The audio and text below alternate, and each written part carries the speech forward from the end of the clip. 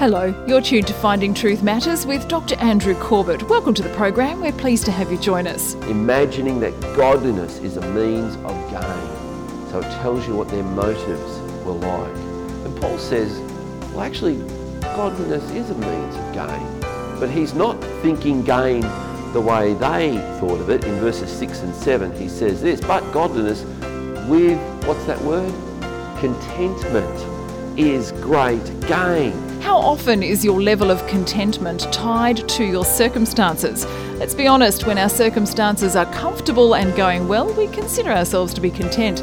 But the first sign of life throwing us a curveball, so to speak, and we are far from content. So how do we get around that roller coaster experience? Well, let's find out as we join Dr. Corbett now, continuing in his series Dear Timothy, exploring circumstances and contentment. Father, I pray that as we look at your word, you would help us to see in your word the treasure that you have for us today. God, may we behold Christ, behold you as we hold up your word. Now I ask in Jesus' name. Amen. I'm talking through 1st and 2nd Timothy. We've only been making our way so far through 1st Timothy. And one of the things that I've mentioned is just how relevant it is. Paul, as I just mentioned, is in prison in Rome.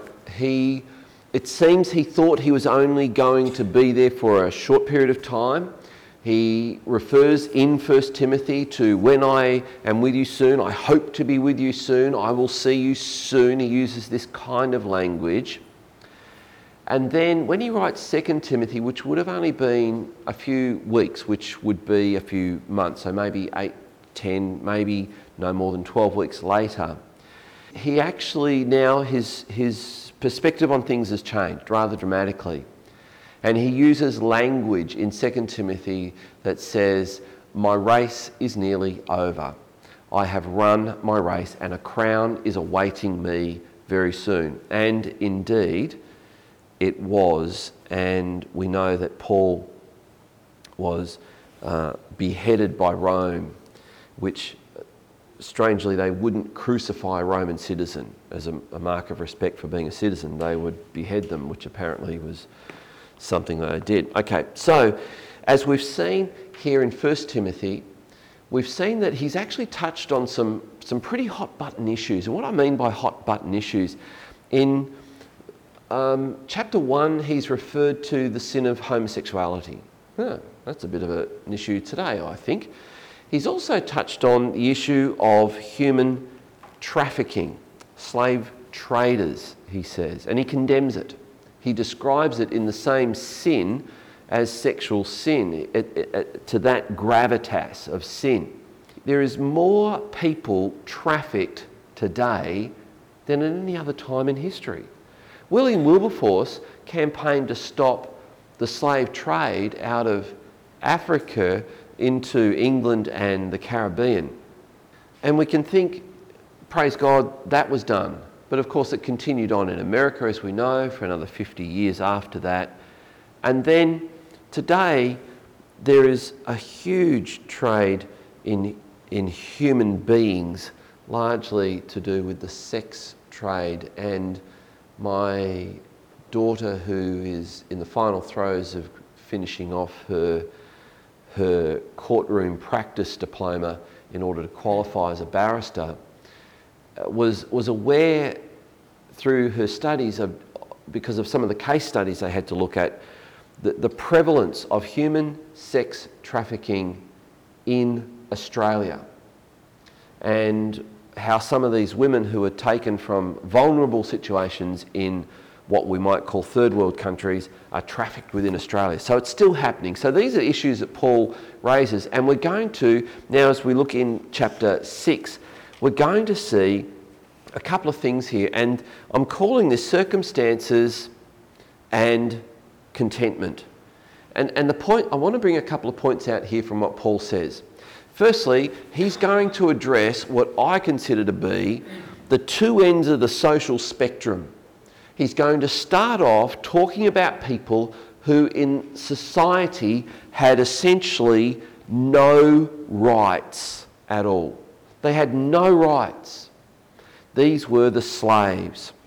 And then he's going to talk up the other end of the spectrum as he finishes off this chapter, and he's going to talk about presumably the people who owned these slaves. And these were people Paul describes as the very rich. And I wonder how Paul would categorise us with our trappings of wealth today. So as we look at this first section, these first few verses in 1 Timothy chapter 6, one of the things I do is I go, but what's the relevance for us today? And the relevance, I think, I trust that none of us are slaves. We have some rights. We appeal to our rights in employment and so on. But one of the things I would do is draw an analogy to say, let's look at the closest thing that we can relate to, and that would be an employer-employee relationship. How should a Christian employer treat a staff member? And should they treat that staff member any different if they are a Christian? There's a question to think about and consider. But now let's reverse that question and ask this question. How should a Christian treat their employer? A Christian employee treat their employer? Now let's ask another question. How should that Christian employee who works for someone treat their Christian employer? Christian employer. I've heard stories where Christian employers, these are Christian businessmen, who have told me, I'm really reluctant to employ Christians. I'm reluctant to employ Christians because they take so much liberty. They take things that they think are okay because they're a Christian. For example, they will witness to someone over lunchtime, and instead of lunchtime finishing, they will continue to witness and think that I think that's okay. That they can be half an hour past their lunchtime because they're doing Jesus' work in the lunchroom rather than getting back to work. And they tell me it's not okay. They can bring their Bible to work and be doing Bible study, and they can be back from their morning tea break late because they got right into the Bible study at work. And these Christian employers tell me that's not okay. They turn up late and think they can be excused. They want to knock off early because they think they need to get to some Christian event, so they think that's okay. And one Christian businessman said, I'm really reluctant to employ a Christian now because this is my experience with them. And I'm going to say, brothers and sisters, this should not be. This should not be. And so with that in mind, let's read these verses. 1 Timothy chapter 6, verse 1 says, let all who are under a yoke as bondservants regard their masters as worthy of all honour, so that the name of God and the teaching may not be reviled. So this is writing to Timothy, but it's also written to the Ephesian believers. And the Ephesians, if you recall from Paul's epistle to the Ephesians, Paul actually has a section to masters of slaves. He actually tells them, treat your slaves well, because you have a master in heaven. And it seems like they did. And it seems like many of these slaves became Christians, and now their master is a Christian, and they are not respecting their master as they once did, because they have heard Paul say, there's no such thing as slave or free. There's no such thing as Jew or Gentile. There's no such thing as male or female. We are all one in Christ. And it seems like the slave was saying, I have as much authority and rights as you do. And this had created a problem. We read in verse 2, those who have believing masters must not be disrespectful. Now, why would he be saying that? Because chances are they were being disrespectful on the basis that I'm a Christian, you're a Christian, don't tell me what to do. They must not be disrespectful on the ground that they are brothers. Rather, they must serve all the better, since those who benefit by their good service are believers and beloved. Teach and urge these things, Paul says to Timothy. So here's how I would see this if I was a slave. Hang on a minute. When you weren't a Christian, you were terrible to me. I became a Christian first and I put up with your terribleness, but now you're a Christian, I think you need to back off a bit, fella. I can understand a slave who is a Christian thinking like that in response to a non-Christian. And I think they would think, come on, God, he's now a Christian. Surely you don't allow him to treat me as a slave with no rights, which essentially slaves did have no rights. They were either born into slavery, sold into slavery because they couldn't pay a debt, or the other category was they had committed some crime against the state and Rome had made them a slave, branded them as a slave and given them certain clothes that if they went out into the marketplace they would be instantly identified as slaves. So this was their lot. And I think if that applied to any of us, we would think, God, can't you do something about this? And here Paul is saying, serve your master as you would serve Christ. In other words, the fact that you are called to serve Christ is not dependent upon your circumstances. When I heard that story this morning of the couple being interviewed who went through the Victorian Black Friday fires and lost everything, lost their house, lost their business. They were a part of a church and the church, I understand, burnt down and they had a horrible time. And then COVID happened, and then just as they were coming through the lockdown in Victoria, they were driving into town and a tourist came into town and didn't notice the intersection that he was about to drive through and drove right into their car and wrote their car off. This is a bad set of circumstances. And I've seen some people who take a bad set of circumstances like this and shake their fist at God rather than open their palm to God and say, no matter what my circumstances, Lord, I still worship you. I still worship you. This week, Kim and I were in the car and we were listening to questions that were being asked of a couple of apologists, people who know the Bible and are able to give a biblical answer to questions that people ask. This question came in from a young man. I'm a Christian. Interesting way to start a question.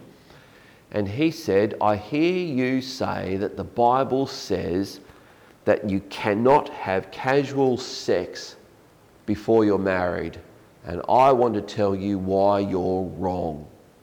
I'm a Christian and I do not worship the Bible.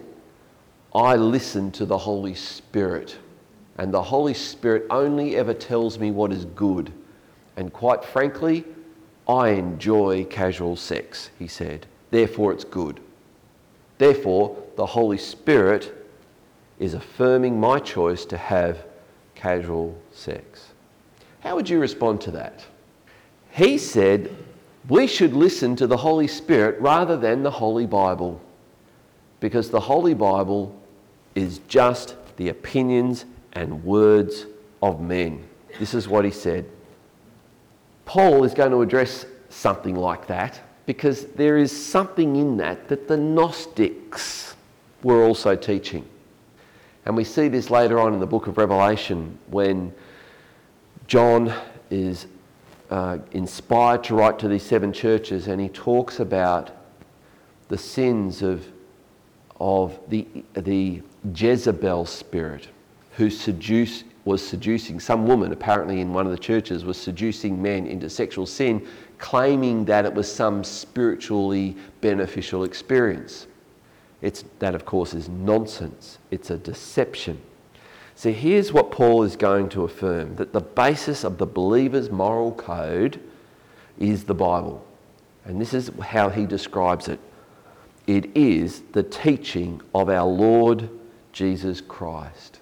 By the way, in Paul's last letters, which is 1st and 2nd Timothy, he rarely refers to Jesus as Jesus. And did you notice this expression? Let's have a look at this in verse 3. If anyone teaches a different doctrine and does not agree with, note the expression, with the sound words of our Lord Jesus Christ and the teaching that accords with godliness, not sexual immorality, godliness. So Paul is saying that the Bible is actually the words of God. And I heard someone put it this way. When Jesus inspired the book of Leviticus, it was his words that were recorded. Now when you think about that, that makes a lot of sense. Jesus is God. He inspired the Bible, which would then make sense that in Matthew chapter 15 verse 19, he would reaffirm the Levitical laws about human sexuality. And he sums them all up in this expression, sexual immorality. And where's he getting it from? Leviticus chapters 18 and 19. The laws. And Paul says the whole Bible, all of this, are the words and the teaching of our Lord Jesus Christ.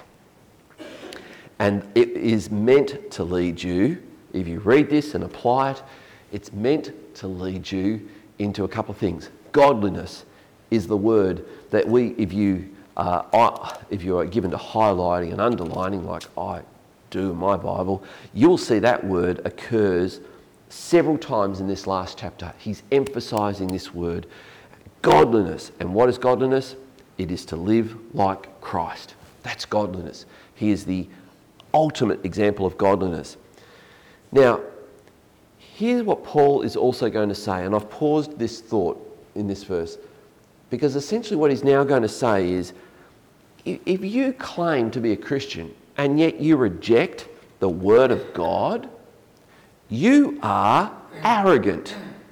Who do you think you are to say that God will accept your version of salvation, your version of Christianity, your reinvented version of Jesus, rather than the actual Word of God, the actual salvation that God has provided, and the actual Bible? If you reject God's Word, you are arrogant. If you reject God's Word, and the word I've got on the screen there is its imperatives, which means the things that it says you must do or you must not do. It's imperative, it's necessary that you do these things and don't do the things that it forbids. And yet if you still claim to be a Christian, you're actually arrogant. You're not a Christian, you're arrogant. Paul goes on and he says this, he says, the one who denies the Bible, the words and teaching of our Lord Jesus Christ, is puffed up with conceit and understands nothing. He has an unhealthy craving for controversy and for quarrels about words, which produce envy, dissension, slander, evil suspicions. When you hear what Paul is saying here, he's already said at the start of chapter 4 that these teachers, these Gnostic teachers, are actually inspired by demons. They're inspired by demons. These Gnostic teachers, he will go on and say, are depraved. They're depraved in their mind. They are demonically deprived of the truth.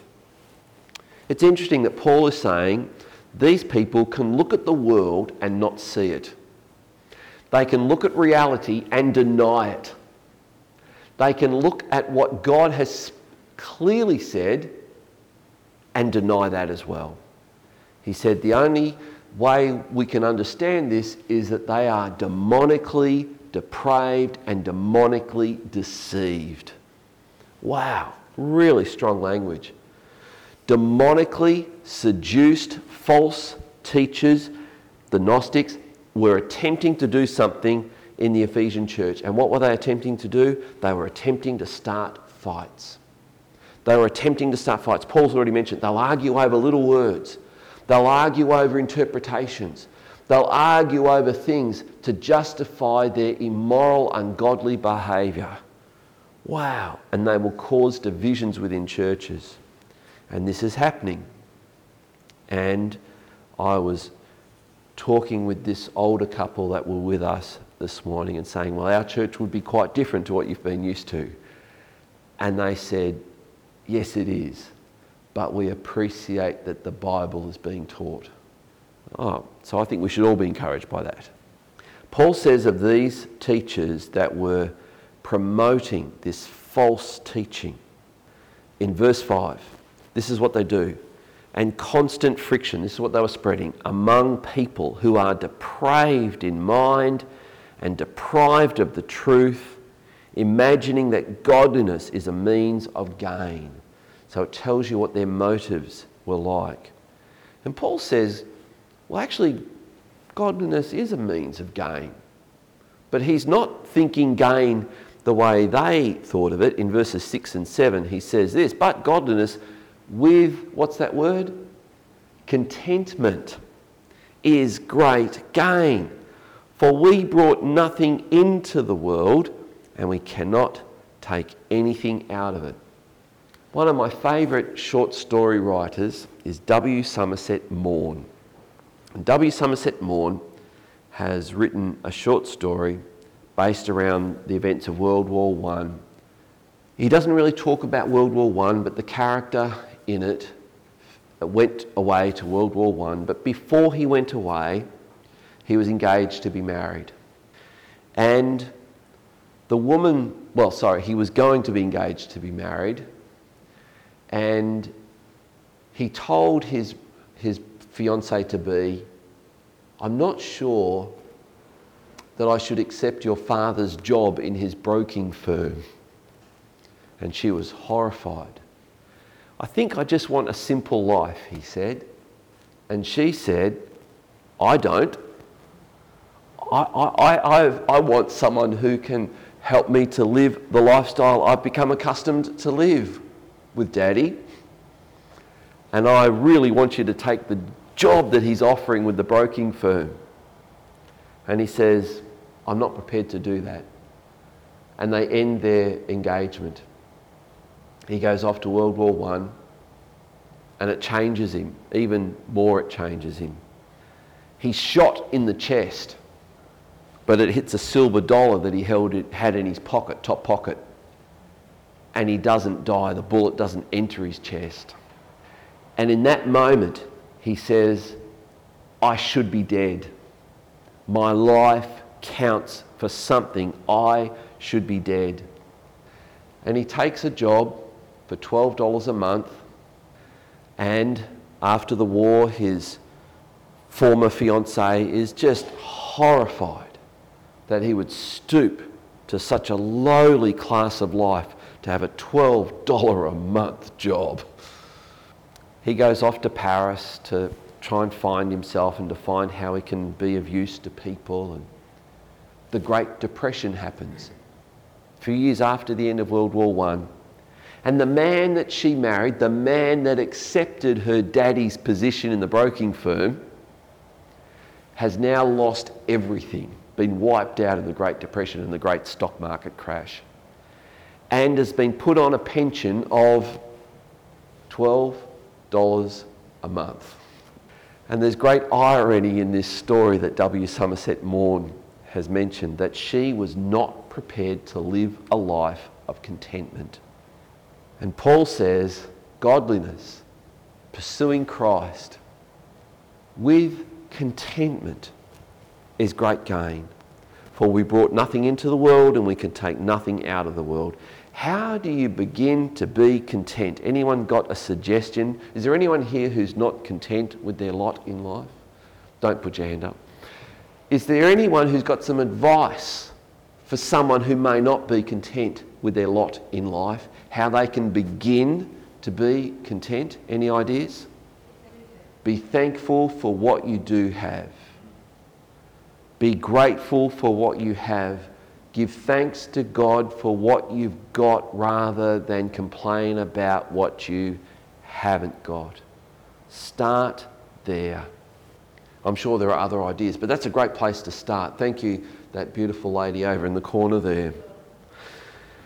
The motive and goal of godly teachers, and Paul's contrasting godly teachers with these false teachers, is not financial gain, but godliness and the glory of God.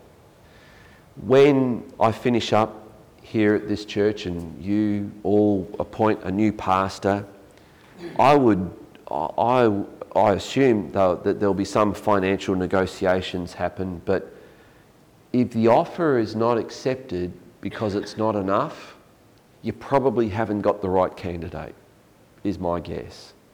But that's not going to be my issue. Someone like Stephen will have to figure all that out. We'll give him $13. Give him $13 an hour. Well, if you're going to up the pay, I might stay for a little while then. Anyway.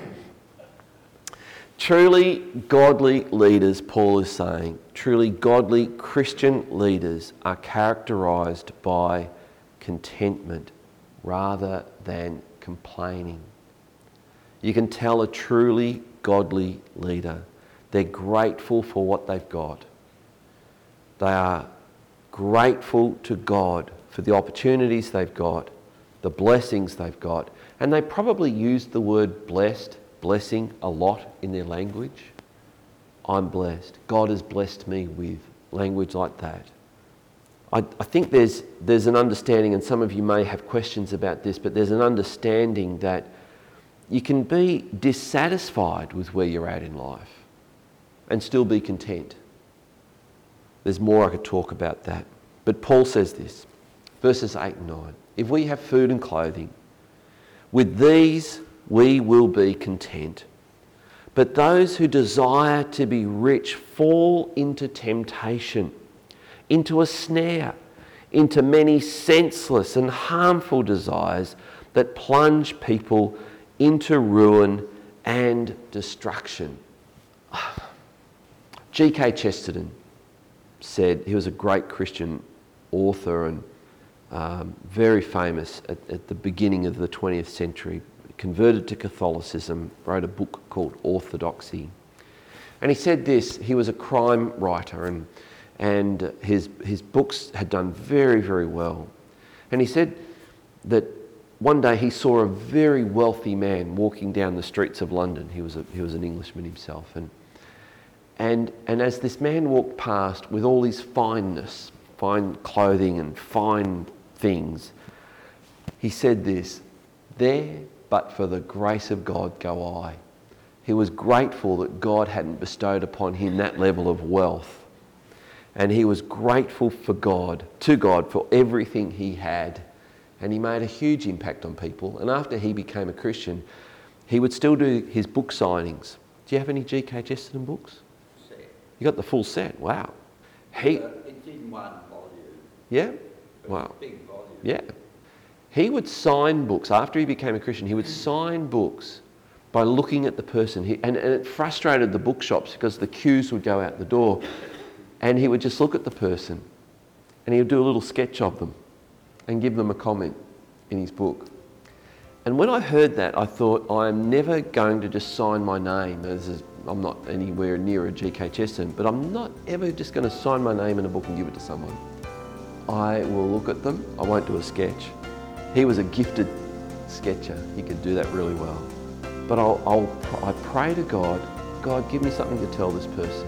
That's all we have time for tonight. If you'd like to obtain a CD copy or premium download of tonight's discussion, please pop over to our website, findingtruthmatters.org, and select Dear Timothy, Part 8 from our online store. As we've heard tonight, contentment is not dependent on our circumstances and what we have, but upon whom we put our confidence. More from Dr. Corbett next week.